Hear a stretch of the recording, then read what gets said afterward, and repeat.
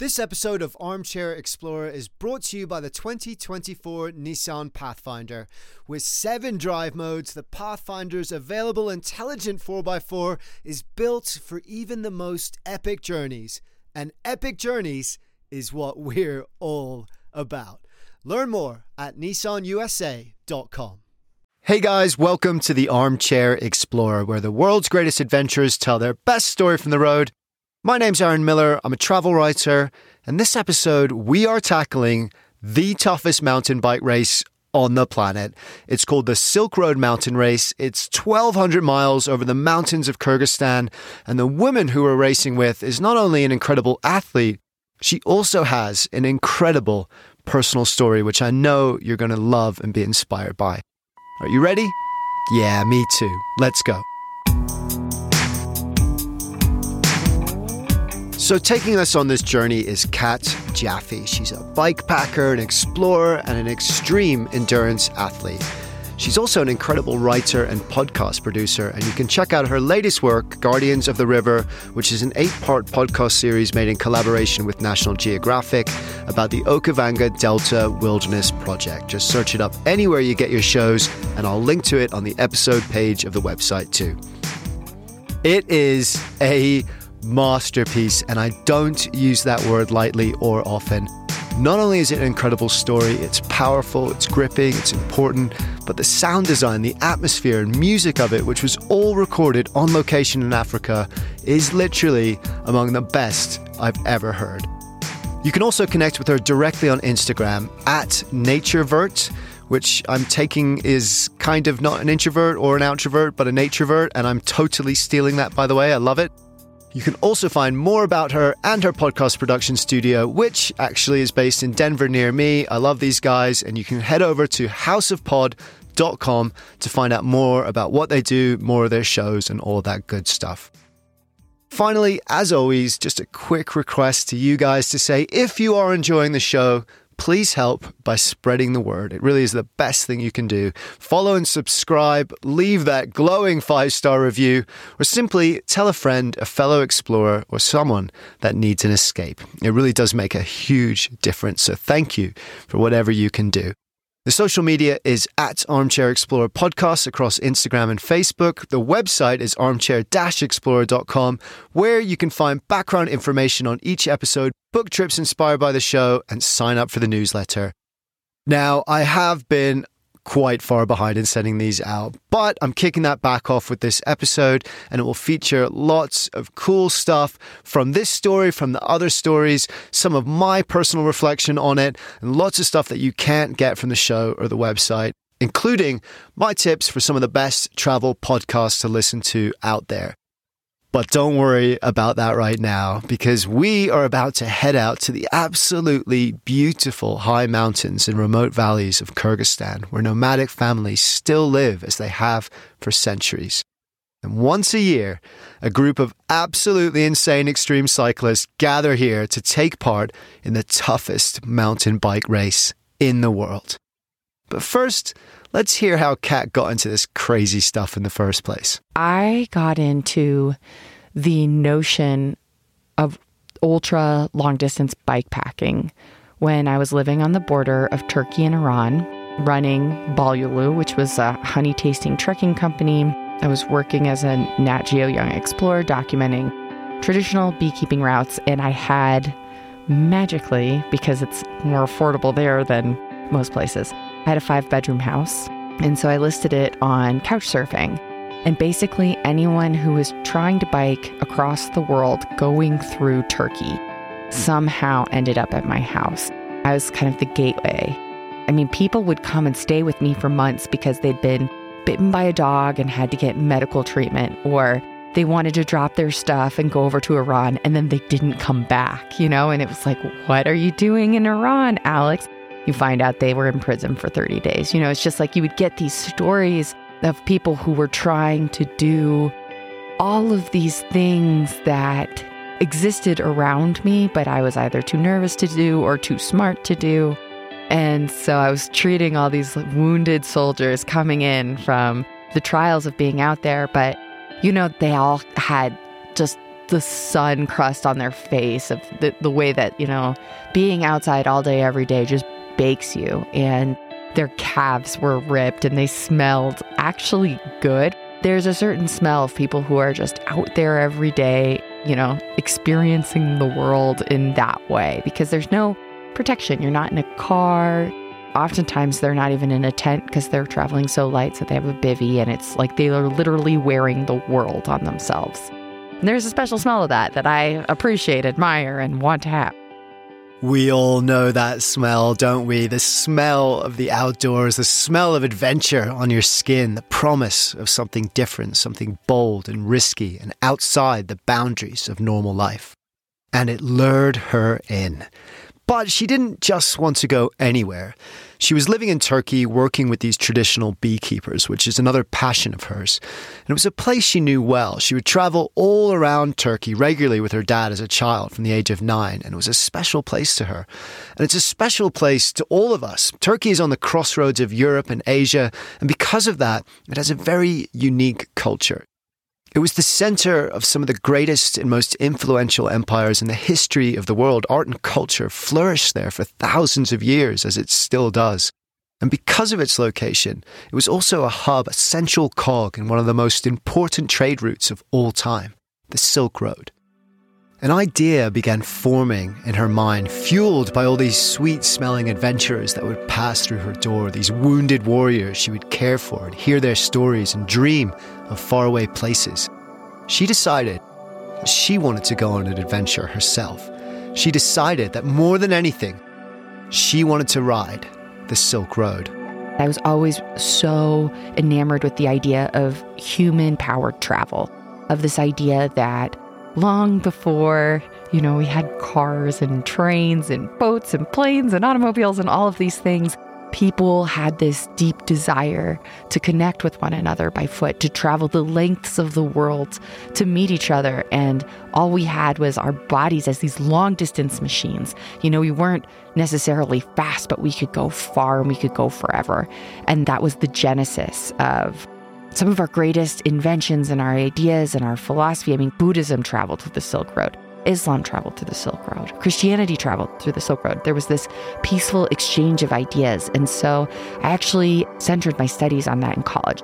And I moved temporarily for about 6 months to northern India and did my thesis on the reopening of a trade route, an old Silk Road trade route between Tibet and India called Natula Pass. And so I was interested whether ideas would still move through trade the way it once had, even though we don't sit around campfires with yaks. And so I went up and lived with traders for just 1 week, but it was a big week. And I just documented all of their stories of how they used to sit around the campfire and sell goods and talk about ideas.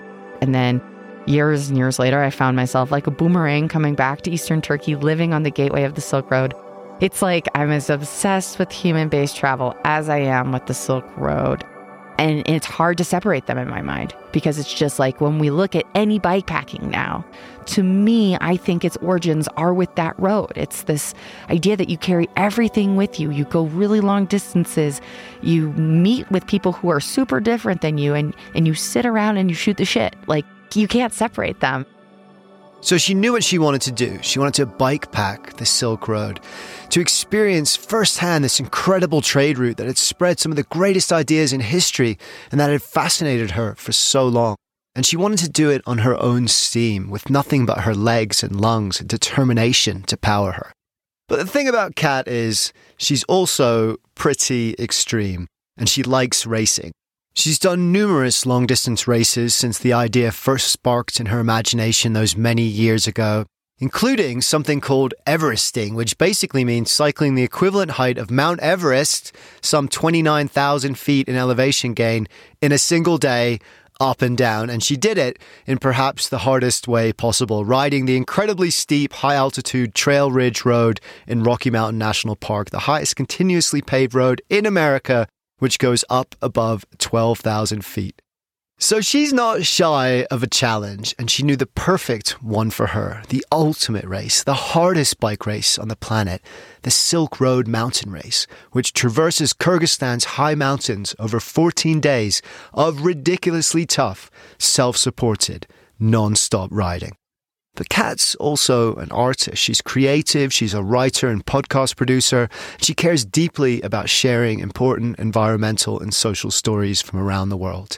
And just as she was about to embark upon this crazy race, the adventure she'd been dreaming about her whole life, another dream, out of the blue, suddenly landed in her lap. It was the dream job. It was a huge job. It was the opportunity of a lifetime. To work with National Geographic to make a podcast series about one of the biggest and most important environmental research projects in the world. The project is called the National Geographic Okavango Wilderness Project, and it's like the crown jewel of National Geographic Society's explorer portfolio. You've got this incredibly, quote-unquote, pristine wilderness, the Okavango Delta, which is an endohoric delta. Endohoric meaning doesn't reach any ocean or sea. So it's all inside southern African subcontinent, intercepting Angola, Namibia, Botswana, with side rivers that are kind of branching out into Zambia, Zimbabwe, even going as far as Mozambique, providing all of this fresh water for all of these elephants and all of these lions and all of these hippos. And then you have a really rich indigenous community. And then it all starts in Angola, which is the most heavily mined place on the planet. So it's an area that people haven't been able to access for 40 years. And then all of a sudden, this project makes it in. And as Angola is starting to open up, follows the whole water system with traditional boats, with people from all the different countries, scientists, biologists, and indigenous people, to understand the path of the water and get a better sense of all these mysteries around that water system. So it's just a massive project, and it's been going for a while. And so I'm sitting in this entourage of land cruisers for 40 days, driving the equivalent of the length of Africa 5 times, vertically, up and down, up and down, up and down. And it was just, especially for someone who's trying to train for the Silk Road Mountain Race and being in the most heavily mined region on the planet, I can't go anywhere.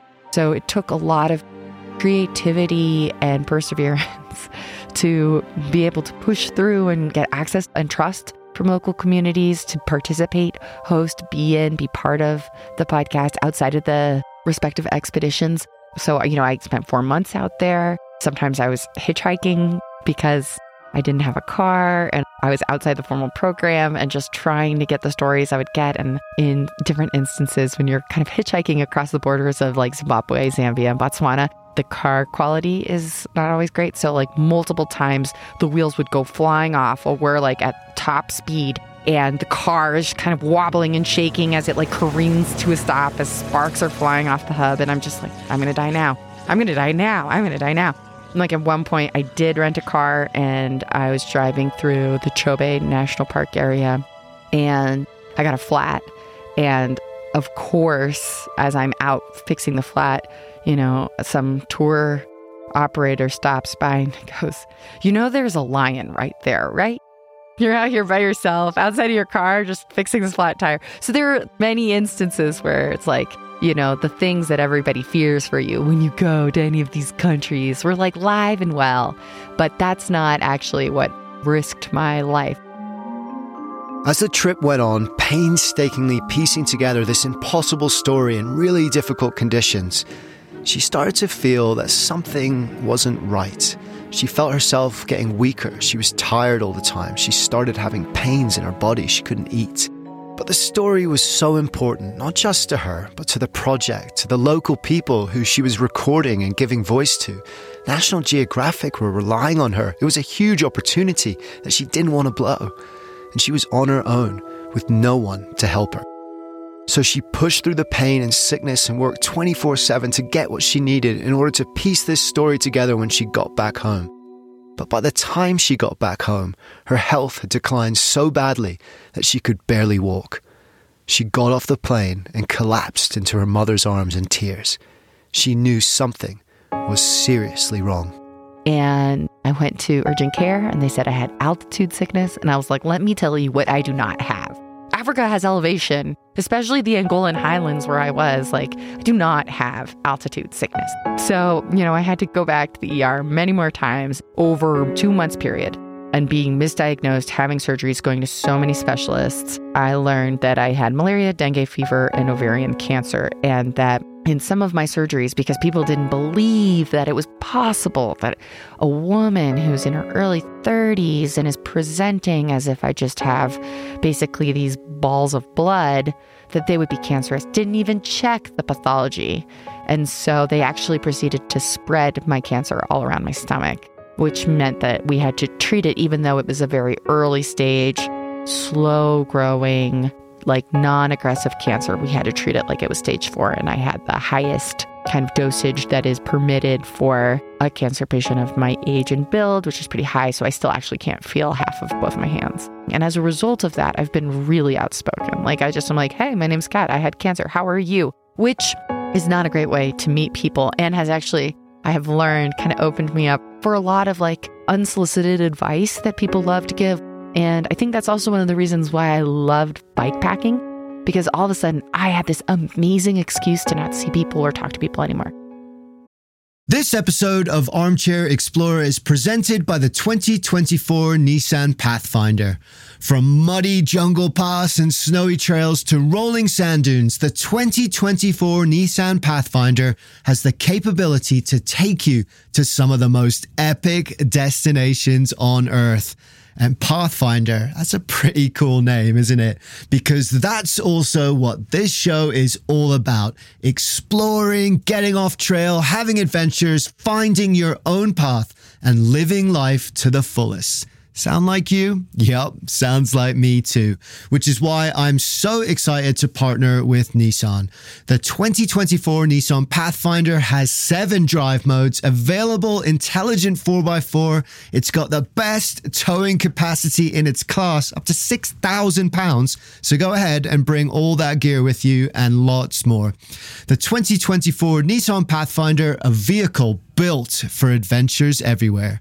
So thanks again to Nissan for sponsoring this episode and for the reminder to chase bigger, better, more exciting adventures and enjoy the ride along the way. Learn more at nissanusa.com. She came back from an insanely difficult 4 months with dengue fever, malaria, and ovarian cancer, and she still didn't give up her dream of riding the Silk Road. She still got on her bike. Like I say, pretty extreme. She would write all week, untangling hundreds of hours of audio and a ridiculously complex and sensitive story into something beautiful and meaningful and important. And then she trained every weekend. She just jumped on her bike and pedaled into the mountains and kept pedaling and didn't stop for hundreds of miles all day, each day and through the night. Most people, by the way, that are having chemotherapy and stage 4 cancer treatment can't get out of bed. And she was riding harder and further than most of us in perfect health could even dream about doing. And what's even more impressive is that she received her diagnosis of cancer the day the country went into lockdown. No one could come with her to treatment. She was high risk, so she couldn't see anyone. She had to do all of this on her own. All she had as solace, as escape, as a way to reset all the fears and stress and physical hardship she was going through, was her bike and the open road before her. It was incredibly tough, but so is she. And she would need that toughness, that fierce determination, because the Silk Road Mountain Race is the hardest mountain bike race in the world. And she was not going to let anything stand in the way of her dream. The things that make this supposedly the hardest race in the world is actually not the terrain. Like very often I'd find myself being like, this is so straightforward. This terrain is so easy. But then you multiply that one bit. This is, not that hard of a climb, or this is not that bad of a washboard road, or this isn't that rocky of a descent, or this isn't that annoying of a steep meadow at 12,000 feet that you have to walk your bike. But you just compound those things over 14 days and 1,200 miles. And all of a sudden, the terrain is really hard. So it's the fact that in order to complete the race, you really have to do a century day every single day, back to back with a fully packed bike. And you're talking about 14 days. And then it's the climate. So you're going from scalding hot desert to just blizzard mountain pass. And then the route itself doesn't follow any trail, any set course. They change it every single year. And there were times where I almost threw my bike because I was just like, I can't find the route. And it's the middle of the night, you're doing it, and there's dogs that are attacking you. And then there's always people nearby on horses. And then there's little children at every point of this course. And sometimes they're throwing flowers and giving you apples. And other times they're throwing rocks and holding strips of rope across the road. And then as a biker comes up, they hold up the rope and then they tie you up and then tie you to a tree. And then you have to cut yourself open with a knife. Wait, what just happened there? We just went from people throwing flowers and what seemed like this beautiful communion of cultures to being taken hostage by child terrorists and having to cut yourself free with a knife. This isn't just the hardest bike race in the world, it's also, surely, the most surreal. So there's that element that you are just in a really remote, dynamic living place for people where they don't see very often 100 super weirdly dressed, bonk smelling, trashy international cyclists all roaring through who say they can't stop. They're self-supported. They got to keep going. And everybody's like, oh, the winner gets $1 million. They all have these rumors. They're like, yeah, they're doing it because they'll become the new elected leader of this small country if they win. And it's they'll ask you eventually, they all want to know. And you're like, no, I pay to do this. And they're like, you're paying money? And you're like, yeah. And they're like, and what do you get if you win? And you're like, honor. Yeah, when you put it like that, it literally makes no sense at all. But then again, as we'll see, good sense isn't exactly a common trait among the handful of riders that dare to compete in this race.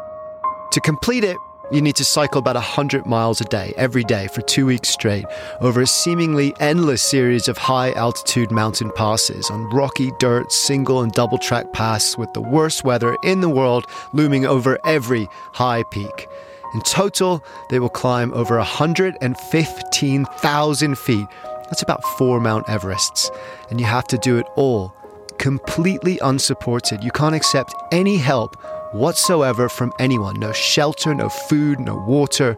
You need to carry everything yourself, camping out in the wild or just riding through the night. And you need to do it quickly too.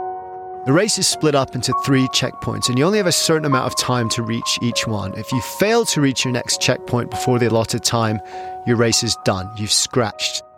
But in order to reach those checkpoints, you've got to ride 16, 18, maybe even more hours a day on heavy bikes, and you need to follow a very specific course mapped out on your GPS. If you deviate from that course, which is often very difficult to follow and over barely recognizable roads, if any at all, if you deviate from that one little bit, you're out.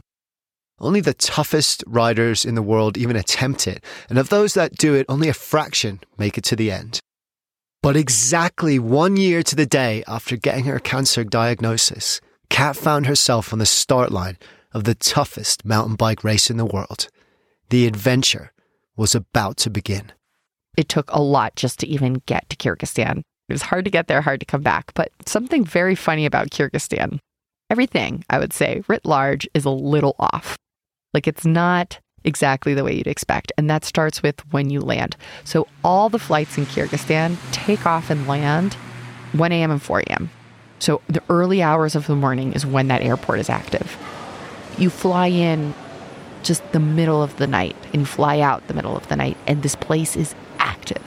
Bishkek airport is the only airport that is popping at 2 a.m.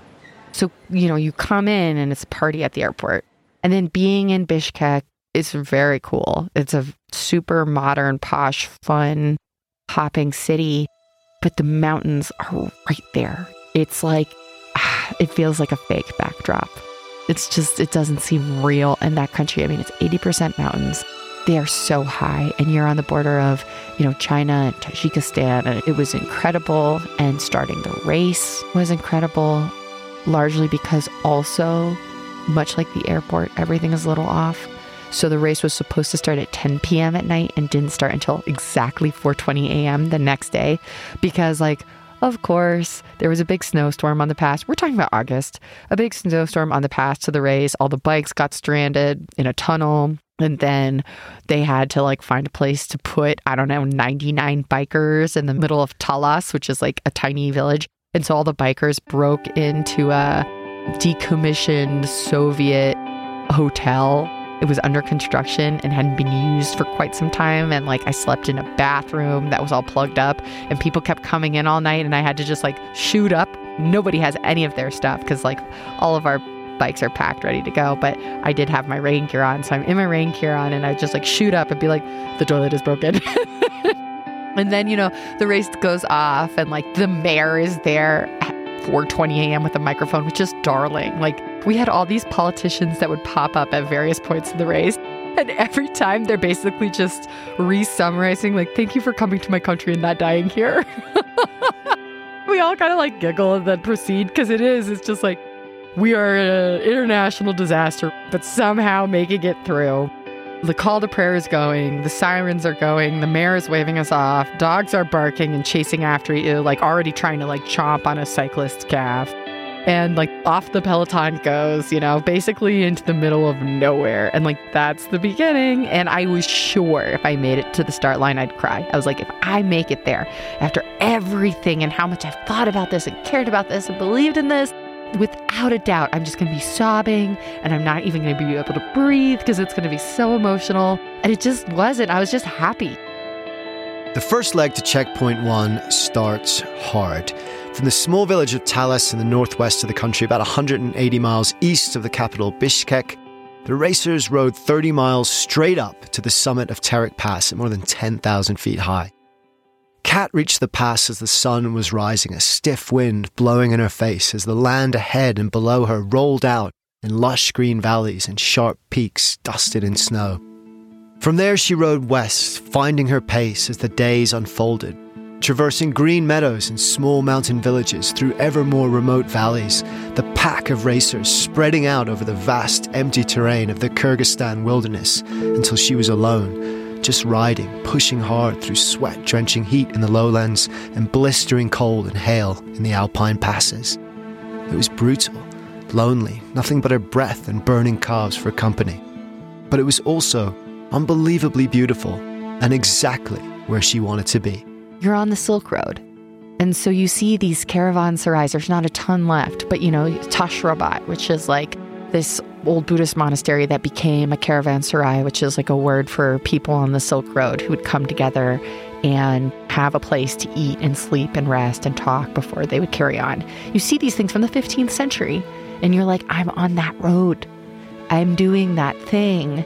Not in the same way. They weren't on these expensive, super nice bikes. Definitely not. But you feel connected to it in the same way. Like I'm on my bike and I feel like close to it as I would maybe a horse, because I'm just like, this is mine and we're doing this together. And I don't feel alone in that. But I also feel connected to this like huge heritage, like this big historical thing. You're just passing year after year after year. And they are all riding horses, like really riding horses. I saw what had to be a 4-year-old ripping across these Central Asian steppes just at Mach speed, dust flying, galloping on this enormous horse, bareback, as like yak spread on either side and like the sun set. And here I was just like, on my bike, like so far down the road. And they look at you and they're just like, my vehicle is so superior. Which it is, of course, and especially in the hands of the Kyrgyz nomads for whom the horse is an essential part of their livelihood and culture. Babies learn to sit a saddle before they can walk, so actually Mach speed at 4 years old is no big deal for them. And the culture of these nomads is beautiful and has remained largely unchanged for centuries. In summer, shepherds come to the mountain pastures here to graze their flock, living in yurts and small family communities, hunting with eagles, reciting traditional epic poems or manas by the fireside at night.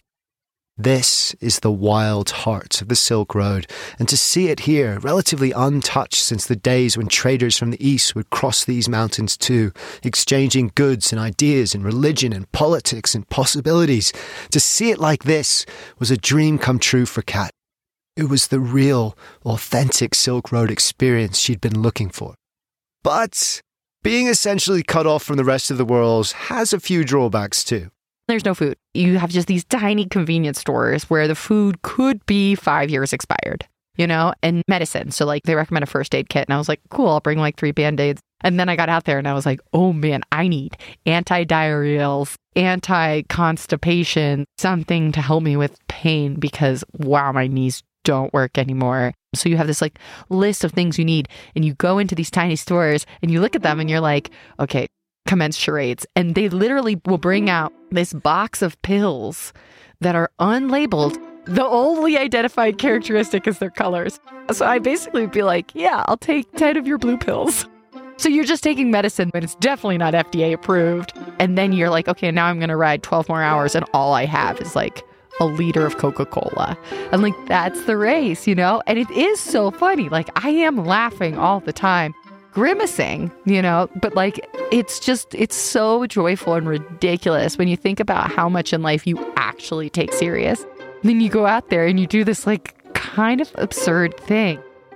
Even in the middle of the race, you'll see a racer, you'll come through one of these towns and they only sell beer in like big liter containers, 15% home brewed. And so you're just kind of getting shit-faced with other riders and you're talking about what just happened and everybody's cracking up. And then at a certain point, you all get back on the bikes and we have this phrase that's just like, see you down the road, because you don't know if you'll see anyone again. Because they may scratch or they may not. And you may scratch or you may have something wrong with your bike and they're going to pass you soon. So it's just like, you don't know. So you have these amazing moments of just like sheer laughter where you can't believe what you just experienced. And then you get to go and experience more. And scratching in a race as absurd and absurdly hard as this is always a possibility. But she was doing great. After a slow start, those high-altitude Colorado climbs she was doing as training started paying off. She started overtaking people on the ascents, and because she was a downhill mountain bike racer for many years, flying past them on the way down. She crossed the shores of the Tucktogel Reservoir and then headed south to the small town of Kieseloy for more medical charades and homebrewed beer. She was making great time. She was feeling strong. And from having found herself in very last place at the top of the first pass, she raced through checkpoint 1 ahead of time in the upper echelons of the pack. And then suddenly, disaster struck. Around day 3 or day 4, my knees just were awful, like so bad that I was like, I don't think I can ride my bike anymore. And so I just started walking, which is fine and doable. In fact, this is one of the reasons why I love the race. There's no bike in the title. It doesn't say the Silk Road Mountain Bike Race. It is a mountain race. You can run it with your bike next to you. You just have to finish with your bike. That is it. So I started walking and just hoping that my knees would feel better after day 1, day 2. And by the 6th day, I was just crying walking. Like, it was so bad. And I was walking about 60 to 70 miles, which is still like a good amount of distance to walk, but you cannot finish the race with 2, 3, 4, 60-mile days. It's like I was doing really strong mileage. Like I was hitting, 100 miles my first few days. And then, seeing day 5, day 6 that I wasn't breaking, 100 miles anymore. And I was going well below. It was just like, I'm not going to make it to checkpoint 2. And that was really hard. And so I'm going to scratch. And, it was interesting because I knew I was going to scratch. And on the 7th day when I woke up, I kind of sat up in my tent and I felt my knees and I was like, oh, what if they're better? I think they're better. And I got up to go pee and I just tripped over my tent, peed all over myself because I couldn't walk. It was so like Kyrgyz poetics because it's like, I'm tripping over my tent, I'm peeing on myself, I can't walk, I'm super sad, I know this is the end. And then like 2 wolves run up the side of the mountain. And like, I've never seen wolves in the wild. That was like so magical to me, and that they were there and they were near me. And it was just like, everything is awesome and everything sucks and I'm so happy, but I'm also a mess and I have to change my pants now. It's just like, that's kind of how it happened. And somehow I only cried twice during the whole race, and one time was just about how beautiful it was. Like, there was a part of me that really struggled biking past all the yurts, biking past all the horse people who were like, come into my yurt and have tea. And I had to keep saying no, and that was really hard. And I cried about it because it's just sad. Like, you bike because you want to connect with people, and then you can't because you're in a race. But you want to keep going because there's so much more to connect with. And the beauty of doing these races is you cover land in a way that if you were casually biking, you would never go do 1,200 miles in 14 days. Like, that's absurd. So you just get to see and experience so much. So you want to keep going. You want to keep racing.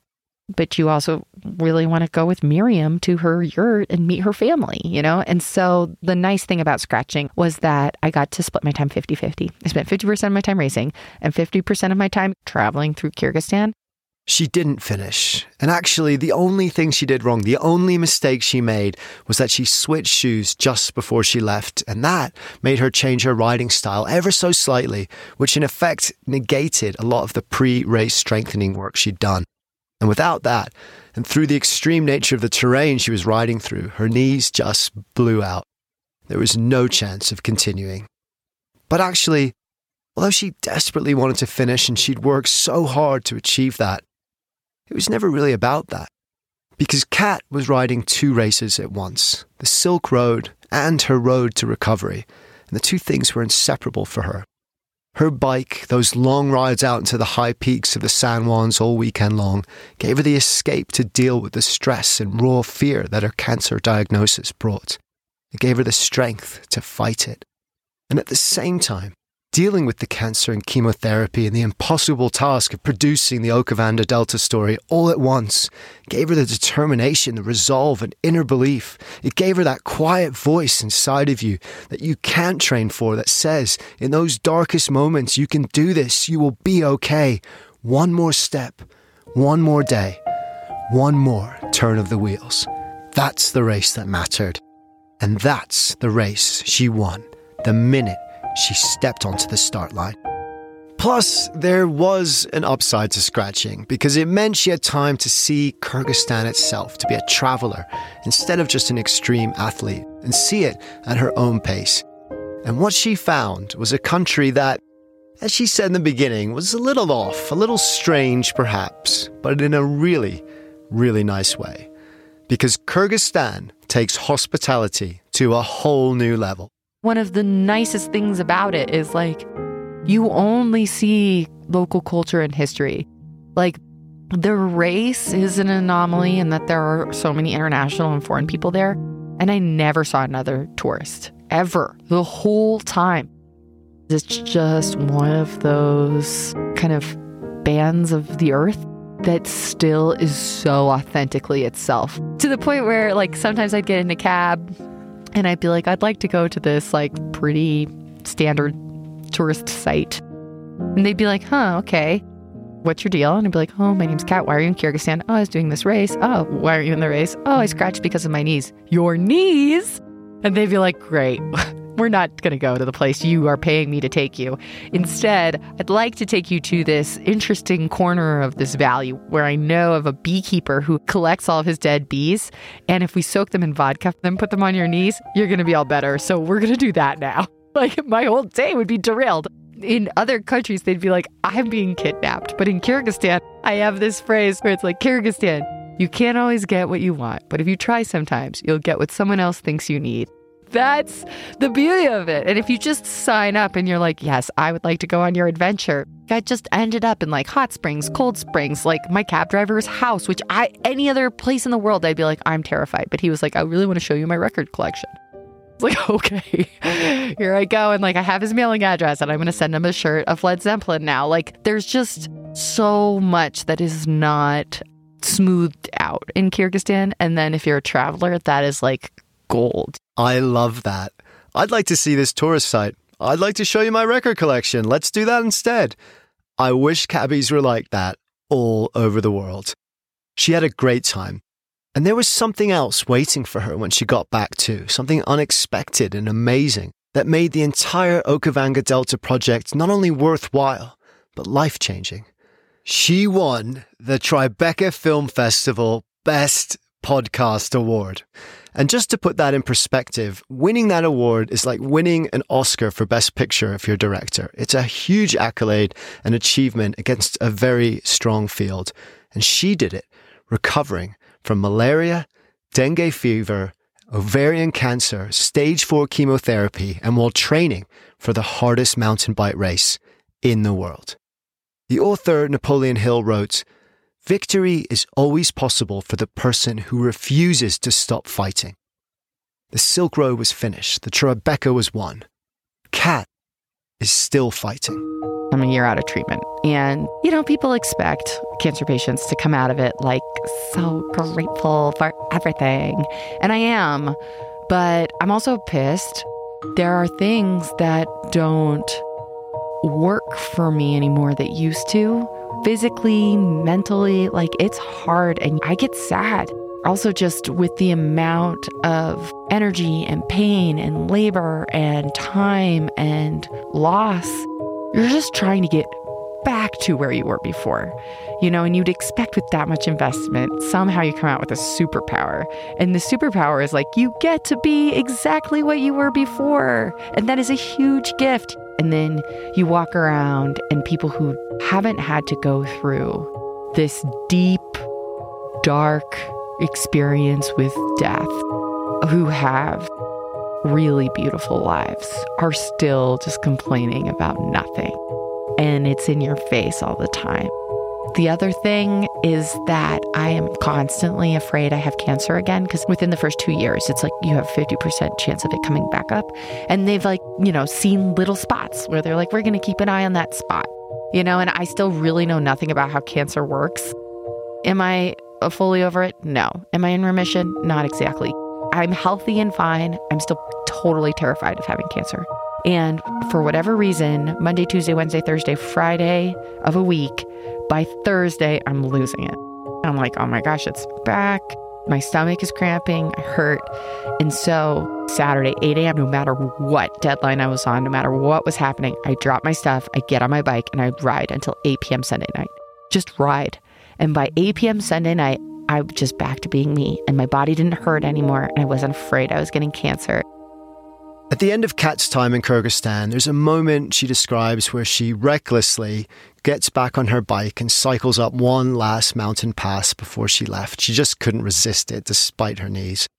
And at the top, knees aching, breath panting, she looks out across the view ahead of her, an open road stretching to an infinite horizon of mountain peaks and rolling green valleys. And she thinks, what if I just kept going? The road would take her onto Tajikistan and Kazakhstan and Mongolia and China, and it called to her those faraway places as it did those many years ago in Turkey. It called to her as it had as a small child, listening to tales of the Silk Road told by her father. What if I just kept going? But she didn't answer that question until she'd got back and felt that nagging fear and doubt again, that terrible year of waiting she still had ahead of her before she would get the news that she was clear, the cancer is gone and her life could begin again. She's healthy today, she's feeling great, she's insanely fit and strong, but she is waiting still, and it's hard. But until that time is over, Kat knows exactly what she has to do. She knows where her solace and strength comes from now. They come from that road, from inside of her. And guess what? Kat signed up to ride the Silk Road mountain race again next year. And there's no doubt she'll finish this time, and no doubt she'll win her most important race of all too. Because victory is always possible for the person who refuses to stop fighting, for the person who stands up for just one more step, one more day, one more turn of the wheels. Thank you, Kat. Thank you for taking us on this incredible journey. You can connect with her on Instagram at @naturevert. You can also find out more about her and her podcast production studio by going to houseofpod.com. And last but not least, do not forget to check out her podcast, Guardians of the River. It is a masterpiece and you won't be disappointed. Thank you also to Mike Cumber, aka Sweet Chap, for his work sound editing this episode. He's an awesome musician and producer. His song Rummage opens every episode of this show, and you can find out more about him on Facebook, where he performs amazing cover tracks as well as his own material. Just search up @SweetChap, all one word. And if you want to check out some of his cool music videos, I think he makes some really creative, interesting stuff, then just head over to sweetchap.bandcamp.com.